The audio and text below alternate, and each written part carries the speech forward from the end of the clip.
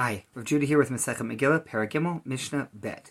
Continuing along this theme of selling a shul that started in the prior Mishnah, Ein mochern beit-knesset ela al t'nai, she'im yirtzuhu yachziruhu di Rabbi Meir. Rabbi Meir maintains that if you sell a shul, there has to be a clause included in the contract that if I want to, I can buy it back out and go back to the shul. Why?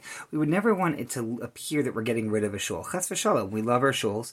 We don't want to ever get rid of them. Sometimes we're forced to sell them. Sometimes we have an opportunity and it's the right move, but it comes with a heavy heart. So if there was at least a clause in the contract that we could go back to it, it shows that we care.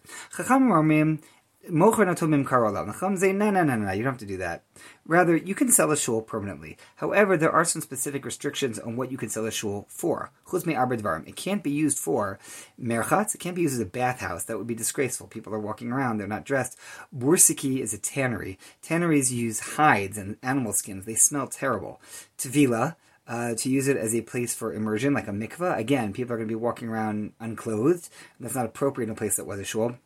And a Beit HaMayim. It's a question whether a Beit HaMayim is a bathroom or a Beit HaMayim is a laundry. But again, it's dirty water. It's just not appropriate or respectful to what a shul was to now use it for that.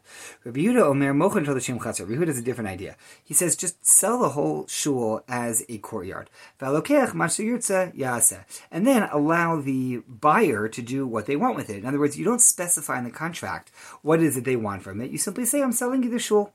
Here, it'll be a courtyard. You'll do what you want with it. Now, they go and do something with it. That's their decision, but that's not your problem as the seller of the shul.